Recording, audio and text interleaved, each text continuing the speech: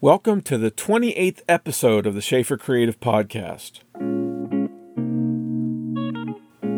I'm your host, Todd Schaefer. In this episode, I'll continue my conversation with character animator Chris Weem. The winds of change are in the air. Our family is entering a new season of creative life, and over the next few months, there's going to be some changes to the Schaefer Creative website and podcast. If you've been a regular listener, the most noticeable change you'll see is that the weekly podcast will become a monthly podcast. Producing fewer podcasts is going to give me the time to develop some of the new things we have planned for Schaefer Creative. In our last episode, Chris Weem gave us a historical perspective of his education and career. In this episode, I asked Chris to share with us some of the most significant lessons he learned in his career as a character animator. I think be fast. Yeah. There's always time to make the drawing pretty afterwards. Yeah, that's a huge benchmark, I think, that a lot of animators don't make until much later in their careers. Yeah. I think in the beginning, I was one to take a layout pose, put my own spin on the drawing, but spend a lot of time on it. Way too much time. Yeah. And you would force your animation to fit into those layout poses. Yeah. Which, of course, sometimes you need to hit it. They want the layout pose. But at that time, I was so green. It's like, okay, I have to be on model. That's like part of second year. It was like, be on model, be tight with your drawings. But in actuality, it's kind of like blending the two together. You just got to be fast in the beginning, then take it down. Right. Tie it down, yeah. Yeah, we talked about this with some of the other animators, that, especially Phil. The speed is so necessary for you to be thinking in terms of acting, and it's almost like what Stephen King says about writing. He says your first draft is just complete garbage. Just don't expect anything good to come out of it. Because where it actually sings is in the rewriting. That's where you pull it all together. And I think animation's sort of the same way. You just got to fly through it and be intuitive and loose about it in order to get the performance. And then you come back and you do the hard carpentry work to get it, on model. Oh, yeah. You like to say half the work is done in rough, but like... Yeah, right. Yeah. Yeah, man. So... And the animators who don't get that, they're the ones who are stilted and struggle the most to get performance. Yeah. You really got to loosen up in order to get good. And I think, what's really cool about being fast and getting your stuff out really quick is like your mind kind of puts stuff together for you. Do you know what I mean? It's like if you're using construction, which... in your first loose pass, you kind of half-heartedly are. Right. Right. But, you'll give yourself ideas like, a little like thumb rub here on, on a shirt or something, or that, could very well just be a held cell if you wanted. Yeah. But if the character's struggling with something, why not put something small in there? Right. That's true. That's very true. Because like, I think half the time, it doesn't happen all the time for me, but when you really get going, it kind of takes over. Yeah, it does in a way. You get into a flow, and it just takes over itself. I wish it would happen all the time, but yeah. It takes a while to get into it. I've always found that the longer you spend on making a drawing on model and pretty and strongly posed, trying to get it down into the more effort you put into that drawing, the more you're not going to want to throw it away when you even know you're supposed to throw it away. It's too pretty and precious, so you try to make it work. Whereas if you're doing stuff real fast and loose, then you haven't committed a whole lot to it in terms of your time and energy, so it's expendable. And as long as it's expendable, then you can start trying other things. You can say, you can go into it and then you do 12, 13, maybe 25 drawings, real rough, and then you think, hey, you know what? What if I did that? And so you take that and set it aside, and then you go do it again with a different idea, and that way you're exploring, like an actor's improvising, and an actor will give 2 or 3 different performances, and you can do that when you're animating quick and loose. But if you're slow and you're drawing, and just to do that, you got to turn the ship, and it takes forever to turn the ship, so you're nervous about ever second guessing yourself. That's what I find. I think once it's rough approved, like we're doing, I think that helps the animator's confidence too. Oh yeah, for sure. Yeah, it's like, okay, well, yeah, all right, now you can go for it. Right, totally. It's so intimidating to say I'm going to commit to this, because in the back of your mind you don't have any security of knowing that somebody's going to look at that and just throw it all out or make the change that's going to destroy it. But that's what's really great with working with this company. Yeah, because they understand that. Yeah. Yeah. Well, we have to be able to do that to get the level of performance that we need. And I mean, why waste so much time doing stuff in a direction that you don't know if it's going to work? Because even as a director, when I'm receiving stuff, I you got to figure out, okay, is this working with this other scene? Is it working with the previous scene in terms of continuity? Is there a build or an emotional progression across 10 scenes that I got to be aware of? So the sooner I can get all that stuff in there and put it all together, the easier it is for me to make those decisions and give the animators the guidance that they need. Yeah, totally. And that's something I think, especially working remote, that you really have to be careful of.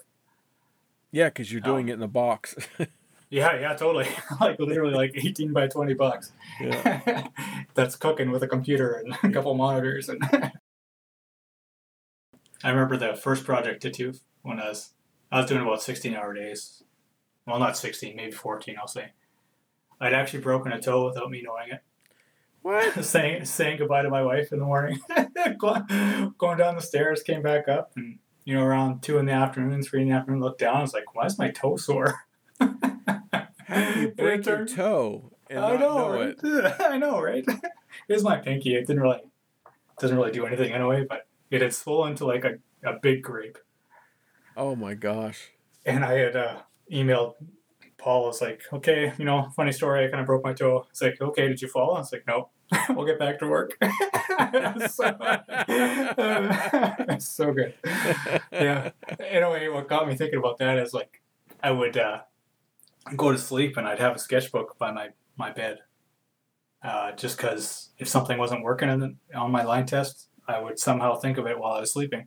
And I would sketch and make a note or whatever. That's good. That's great. Good and bad. Yeah, you don't want to be taking work to bed with you. Maybe that's why you got it there, and it's your mind is starting to work. I got that sketchbook. Yeah. Do you do a lot of sketching in your sketchbook? I do, but it all depends on deadlines, really. Yeah.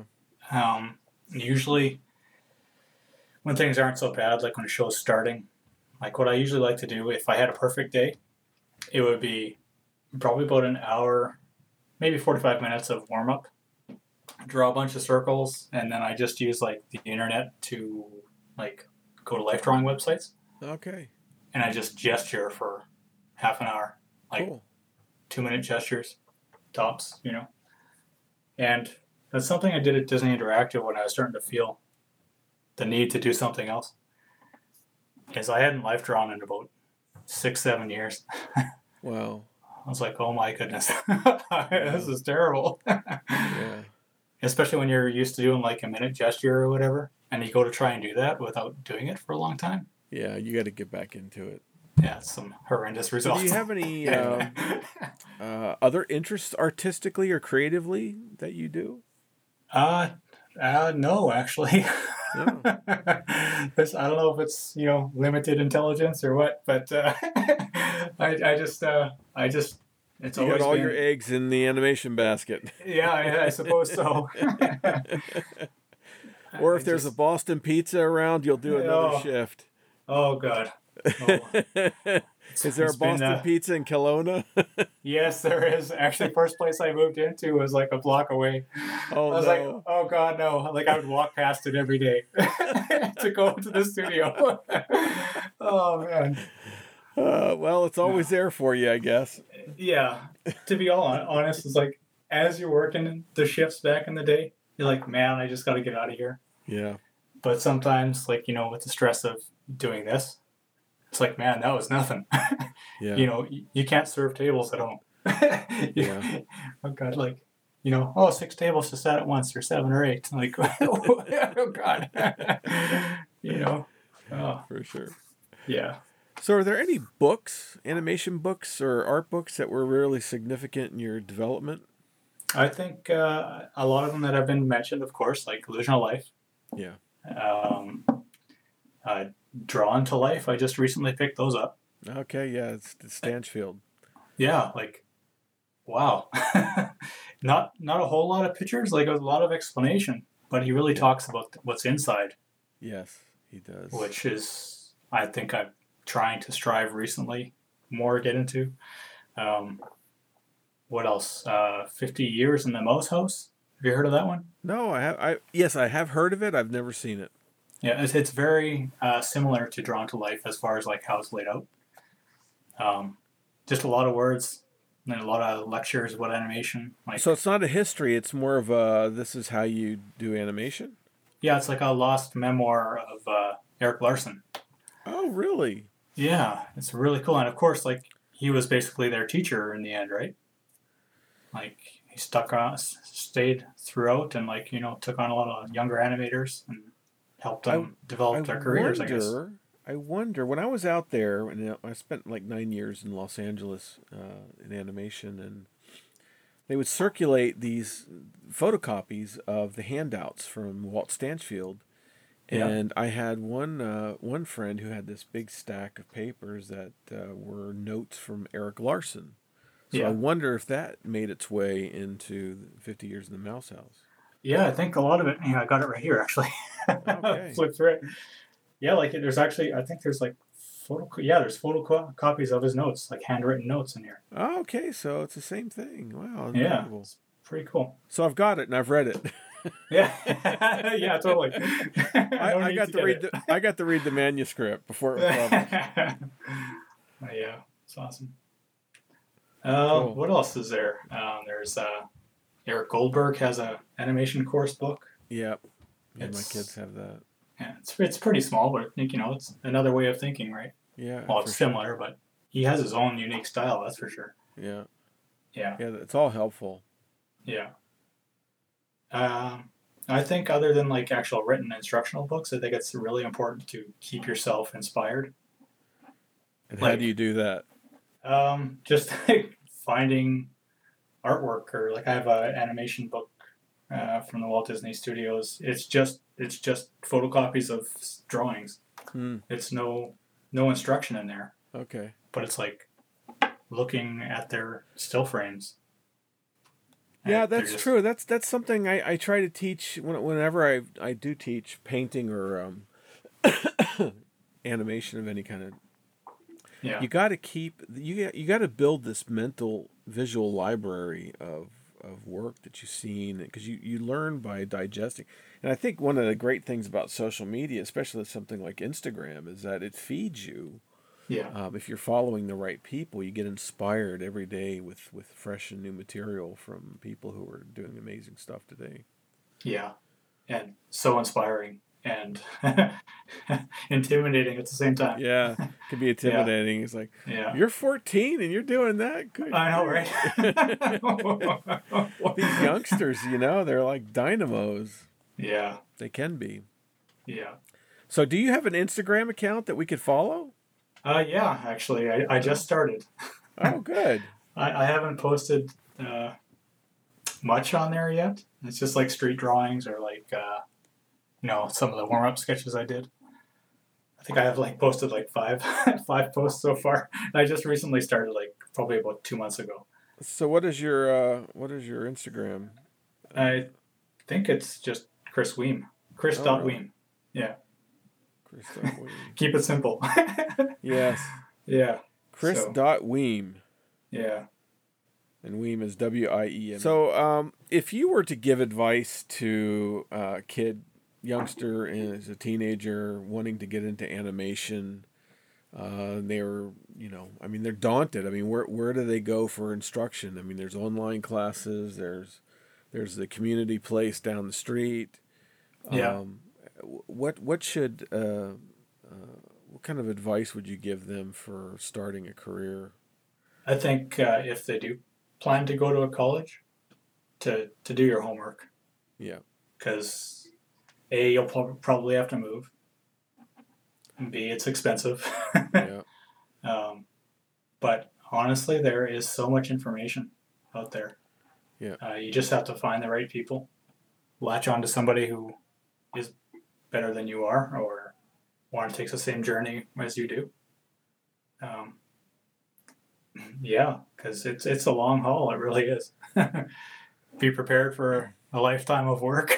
And that's something.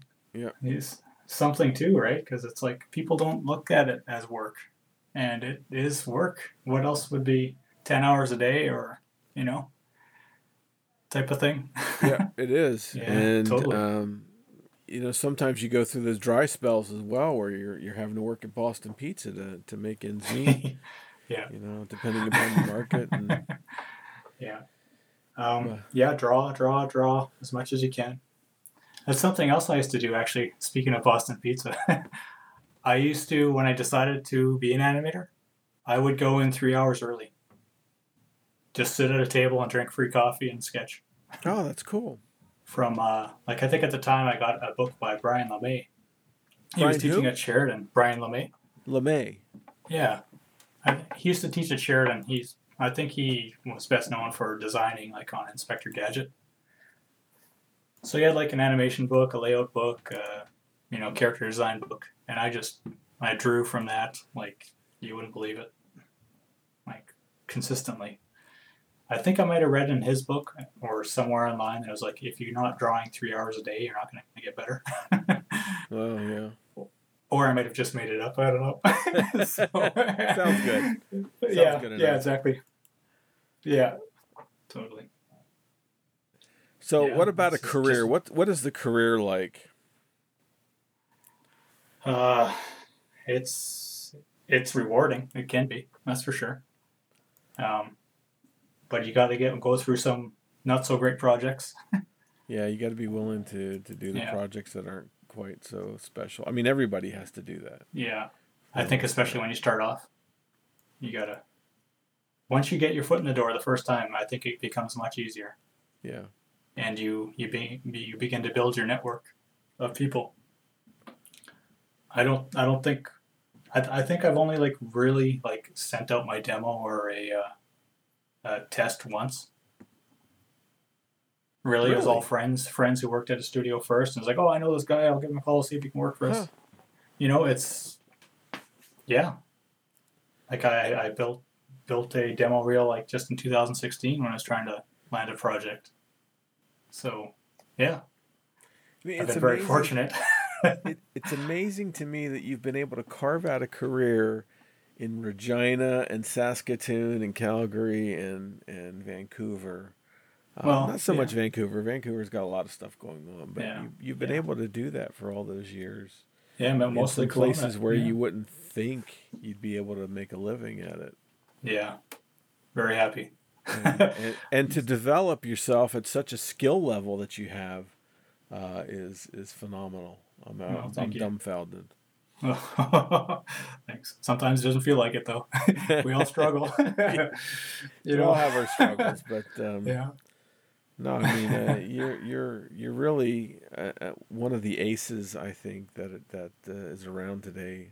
Oh, thanks. Being able to do the kind of work that you're doing, and I've appreciated being able to work with you. Oh, you as well. I appreciate the short, quick messages. Yeah.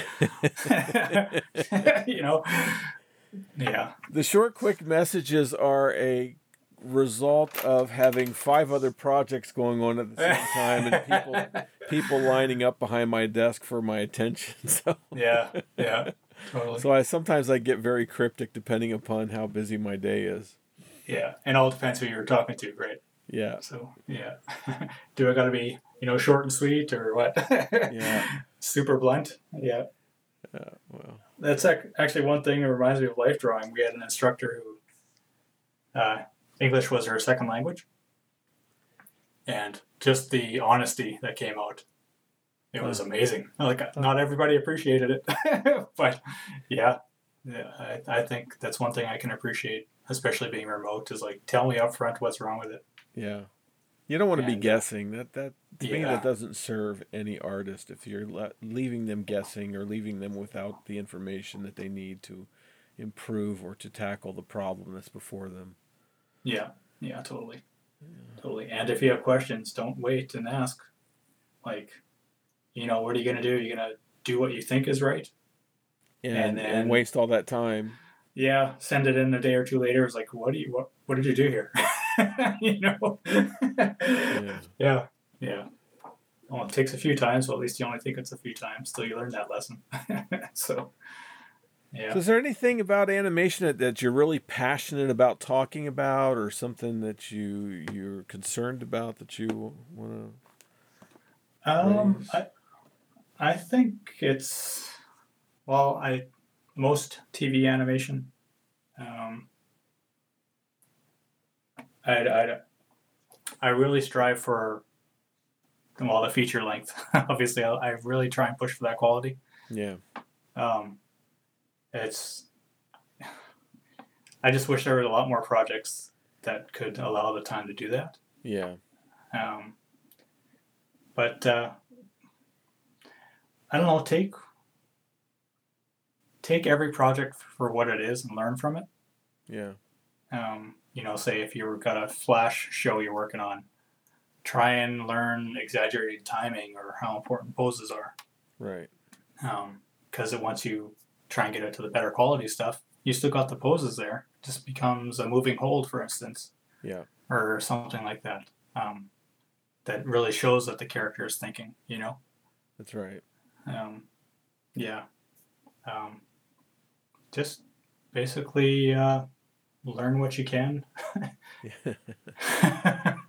Because, everything's a learning opportunity. Yeah, that it is. You might not like it. Did you ever try 3D? Have you dabbled in that? Very, very limited. They actually had us do a little bit of work at Disney Interactive just to learn 3D because they saw that the 2D part of it was dying. So, they just gave us some rigs, like just a facial rig for, lip sync purposes and do a little bit of acting there. But,